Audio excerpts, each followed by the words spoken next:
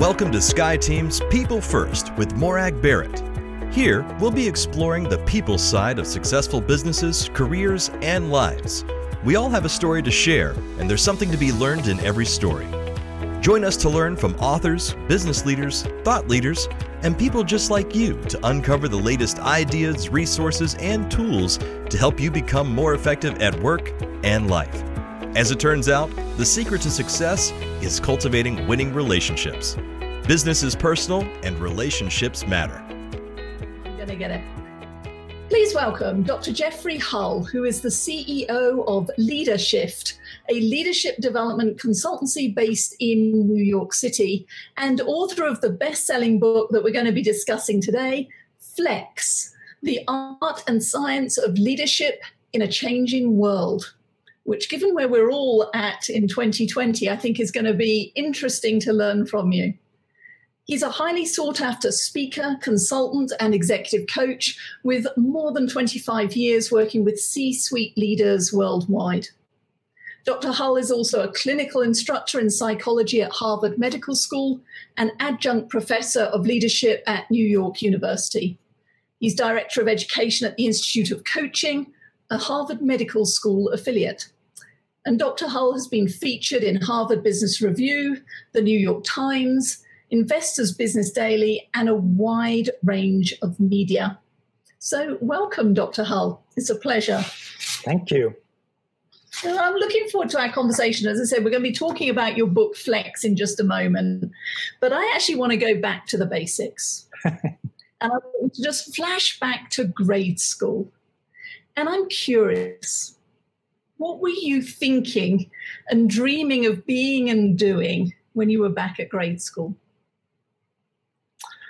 Well, let's say I'm a long way from what I was fantasizing about in grade school. But if I have to be really honest, I think I wanted to be Elton John. Oh, so you want to be on stage as a singer, or is it a musician? No, piano. I was a music major, so I wanted to play the piano and write music. I thought I could compose. But I definitely had the creativity gene early on. I was writing. Okay. I definitely knew I wanted to do some writing. I didn't know what I was going to end up writing, but yeah. So instead of musical notes, it's now the music leadership that you write about. Well, thank you. I'm always fascinated by people's journeys because the textbooks would have us believe that most of these things are a linear path. And as you and I know, and the whole thesis of your book is that we need to be flexible and seize opportunities when they arise. So tell me more about the book Flex and the inspiration behind the title, and more importantly, the inspiration behind the content within the book.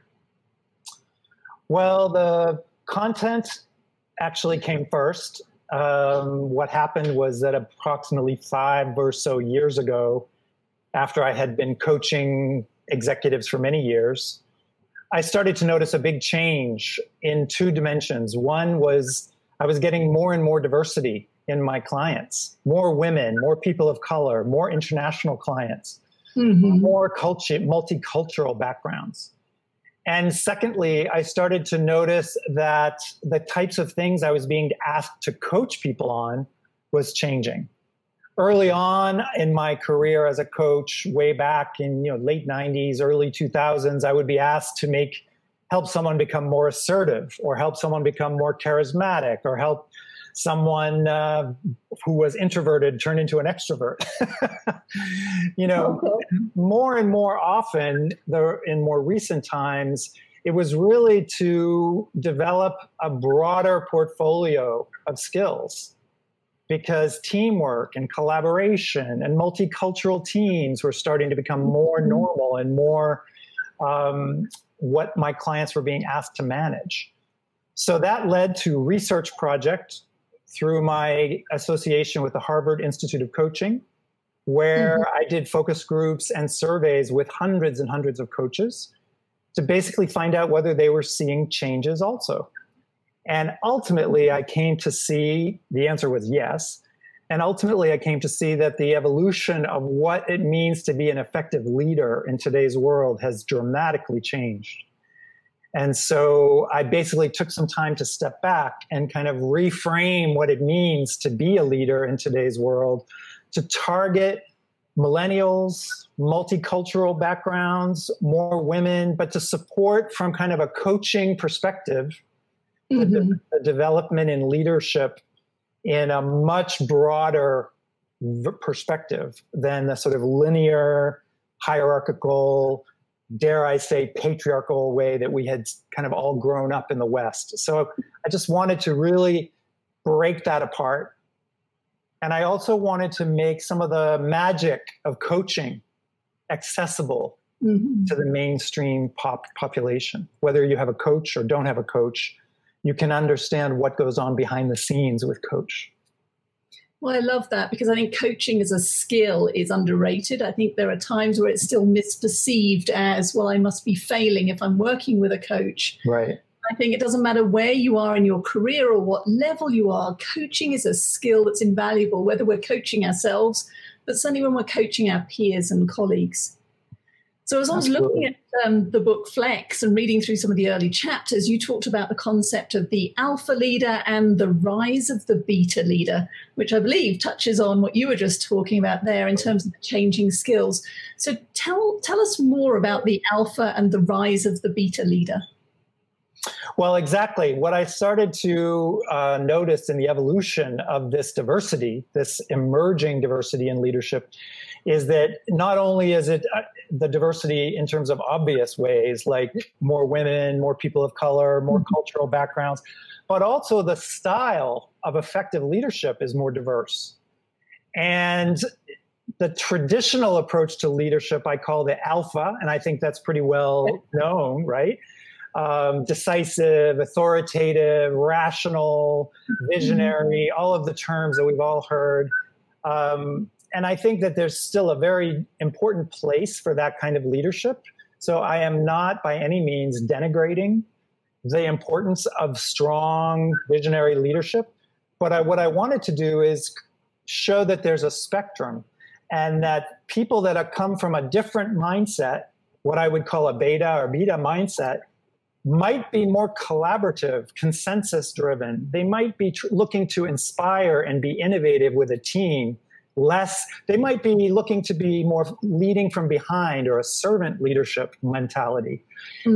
That can be just as valid. So there's a lot of different approaches to leadership. And at the end of the day, my focus in the book was to support my clients and also anyone who reads this book to actually discover the possibility of being agile and moving back and forth, right? Rather than just having a one-trick pony approach to leadership. I love that concept, because it's embracing the concept of the and. It's not alpha or beta. Right. It's choosing, to your point, along the spectrum, what's appropriate for this situation, this context, this person, this team, and then flexing accordingly. Totally. The opening chapter, though, is all about self-awareness. Right. So why is self-awareness so important when it comes to being an effective leader?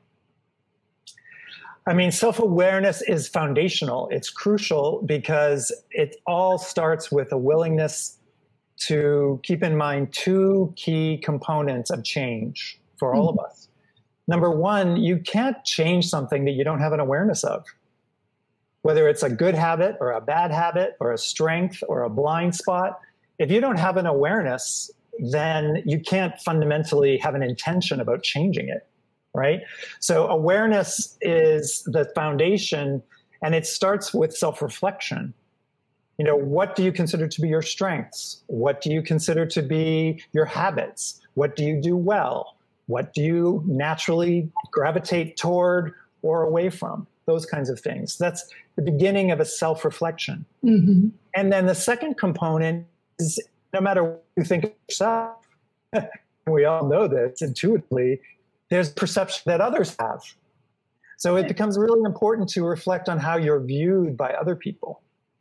And so the foundation of self-awareness is to start to think about the way you see yourself and how do others see you, and look for opportunities to get feedback, which I talk about in the book, so that you begin to understand whether or not there's an alignment, because that's really the key.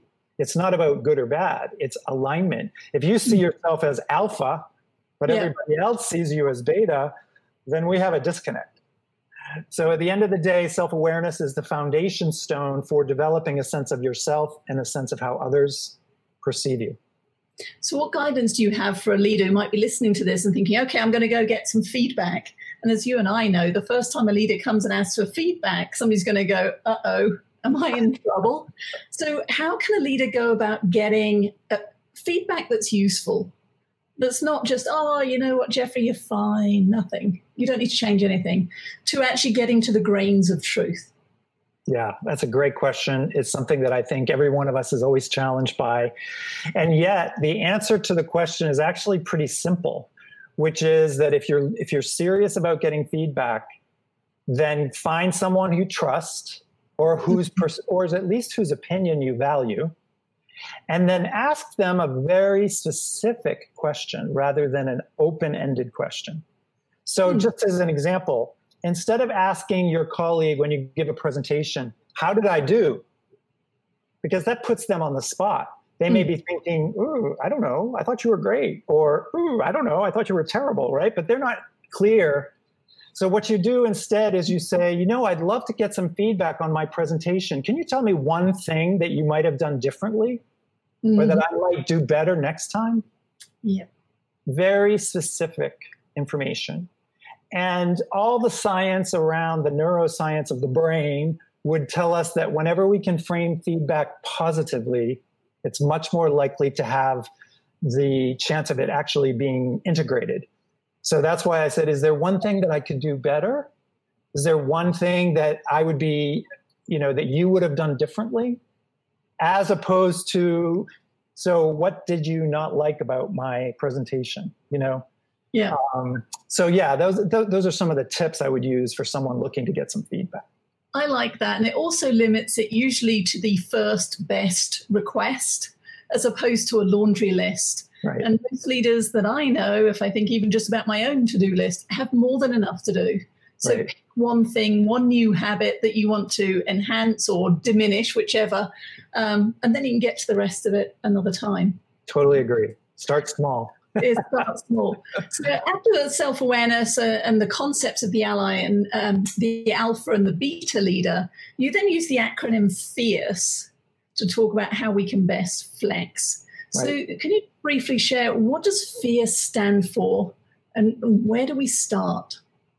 Well, FIERCE is really a simple acronym as a way of structuring the 6 dimensions of leadership agility that came back from the research. So when I asked coaches, and I also reflected on my own practice, what are the areas that the most effective leaders are working on to develop, to expand? There were basically 6 areas that came back over and over and over again.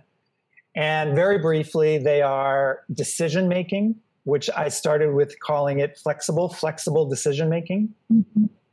Intentional communication. So the I in FIERCE is about how you communicate, how you influence, how you impact others with your words and gestures. The third is emotional intelligence. No surprise. How you work and express your feelings in group settings or with your team as a leader. The fourth was what I call realness, which is really just a shorthand version of authenticity or integrity. So it gets at qualities like being stoic versus being vulnerable, being very closed versus being transparent, being very strong versus being very humble. So they're kinds of components of what I would call authenticity or integrity, and I called it realness. And then finally, collaboration, which is key to success as a leader. You have to be able to work with people, coaching, empowering, motivating. So that dimension is called collaboration. And then at the end of the day, engaging with others, with groups, typically is an area around innovation and productivity. So the leadership effectiveness that is involved and the agility involved in having both an innovative team and also a highly productive team are quite different. And they wind up being at different ends of the spectrum of that alpha beta ratio that I was talking about. So those are the 6 dimensions. And I like the way that they actually group into pairs. So you've got that flexible decision making, and intentional communication is all about mindset. Yep. Emotional intelligence and realness, the authenticity you described, is around the feelings and the emotional side of business, which I know early in my banking career, we were always told, leave your emotions at the door. And as you and I know, you can't do that. It's core to everything. Right. And then collaboration and engagement being somatic, about the body. So as you look at that research and as you continue to apply it in varying environments, is there one of those components that you find is as important but more important than the others? That if you don't get to, then you aren't going to be that agile leader and able to flex? Great question. I would have to say that I think they're all crucial. But the one that trips up people, leaders in today's world especially, and is relatively new on the radar screen of a lot of leaders, is the somatic focus and the energetic dynamic that leaders need to create around collaboration and engagement. And I think it's particularly crucial in this situation where we're doing so much more virtual work and the work environment is disrupted. People are, there's a lot of anxiety, there's a lot of lack of clarity around what's going to happen over time with the pandemic and with other economic disruptions. So, of course, emotional intelligence is important. Of course, good decision-making is important. But what I'm finding is that those leaders that actually pay attention to the energetic dynamic with their team, even through virtual boxes like Zoom or other interfaces, they are going to be the more effective because they're actually paying attention to the energy of the team, the creativity, the using small things like making sure they're connecting with people, even if you can't be with them. Socially, we're not socially distancing, we're physically distant. Yeah. This is a theme that I'm finding I'm being asked about too with my book Cultivate, is how do you nurture that sense of connection when we are essentially dealing through a two-dimensional mechanism like Zoom, because we have the illusion of being personal because I'm seeing into your home. But the reality is it can be transitory and it's scheduled. There's less spontaneous reach out. And he call you when we have a scheduled team meeting or whatever it might be. So what's your one piece? I'll take your advice there. What's your first piece of advice for maintaining and nurturing that true sense of connection whilst working remotely?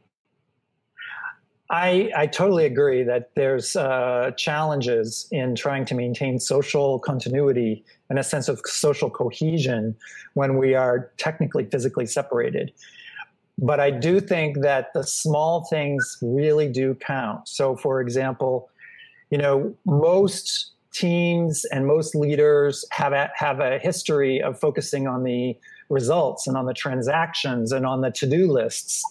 And I would say if there's one thing that you need to make sure you're including on that to-do list, it is checking in with your team socially and emotionally, because people are in upheaval and you don't want to gloss over that. You want, as a leader, to respect and be sensitive to where people really are. And I would suggest, even being very deliberate and intentional about it, which is to ask people, tell me one thing that's going well for you. Tell me one thing that's frustrating you. Again, like the feedback question, try to be very specific. And then the good news is within that context, we are sometimes in these little boxes on our screen, and that takes some of the hierarchy away because there's no power seat, right? So as a leader, you can take advantage of that. And actually, I have found many of the team meetings that I've been involved in and facilitating, they do get a better opportunity for everyone to participate. And it's easier for them to remember, we need to make sure that we go around the room and hear from every single person. So those are the two things that I would put in as sort of quick hit ways of creating that social connection. Is ask a very specific question about how people are doing. ideally something positive, not always just, what's painful, but what worked. Yeah. What did you do for enjoyment? And then secondly, make sure you include everyone. So I love that. I know the book closes with the epilogue and the call for belonging. And I think that's important, is build that time, celebrate the joys versus dwell on all of the bad news that seems to be coming our way at the moment. Right. And just finding ways to connect, putting time in for the small talk before you get to the big talk. And it sounds trite, but if we don't, research, as you know, continues to show we're not going to be as candid. I'm not going to take informed risk. And ultimately, the performance, not just of the team, but each of us suffers. So absolutely. I'm curious, the last chapter in the book talks about be engaged from above and below the neck. Tell us more about what happens above and below the neck. I love that. Yeah, absolutely. I mean, one of my teachers, who's a dear friend, his name is Tom Lutz, and I mentioned him in the book. He always reminded me when I was in a learning workshop with him that human beings are not brains on a stick. Wherever you go, you carry this body, and the body has a feeling, a sense of intuition and a heart. And the reason that I framed my engagement chapter that way is because when I was working with a very senior engineering client that I write about in the book, he was feeling lost in terms of how to get his team to be more creative. And these are brilliant scientists. They're engineers. They were working in a pharmacology environment. And all he needed to do was to remember the heart, the inspiration of where did he start his journey in the research around oncology medicines. Like, why did he even want to do it in the first place? And at first he thought it was a little trite, like, oh, you want me to go back to reflect on the beginnings of my work in this laboratory work? And I said, yeah, in fact, not only do I want to hear how you got started and what inspired you, but I think you should share that with your team. And so we went through this exercise where he came to realize that part of the reason that his team was losing heart, they were losing inspiration, is because they were all working from here up. It was all intellectual. It was all data. It was all study. And they had lost sight of the why, the reason, the inspiration. And that starts here. Mm-hmm. I could show it on screen, but yeah. And so the heart is really crucial. The brain is crucial too. But if you really want to engage, you really want innovation, you really want to get people moved, it has to have an emotional core. Yeah. I love it. It's the what and the why. Exactly. And the who and the how. I mean, it's all important, but it's all interweaved. And if we neglect any or all of those, then we're going to have a subpar experience. Right. So in reading Flex, as we come to the end of our time together, what do you hope that readers take away from Flex?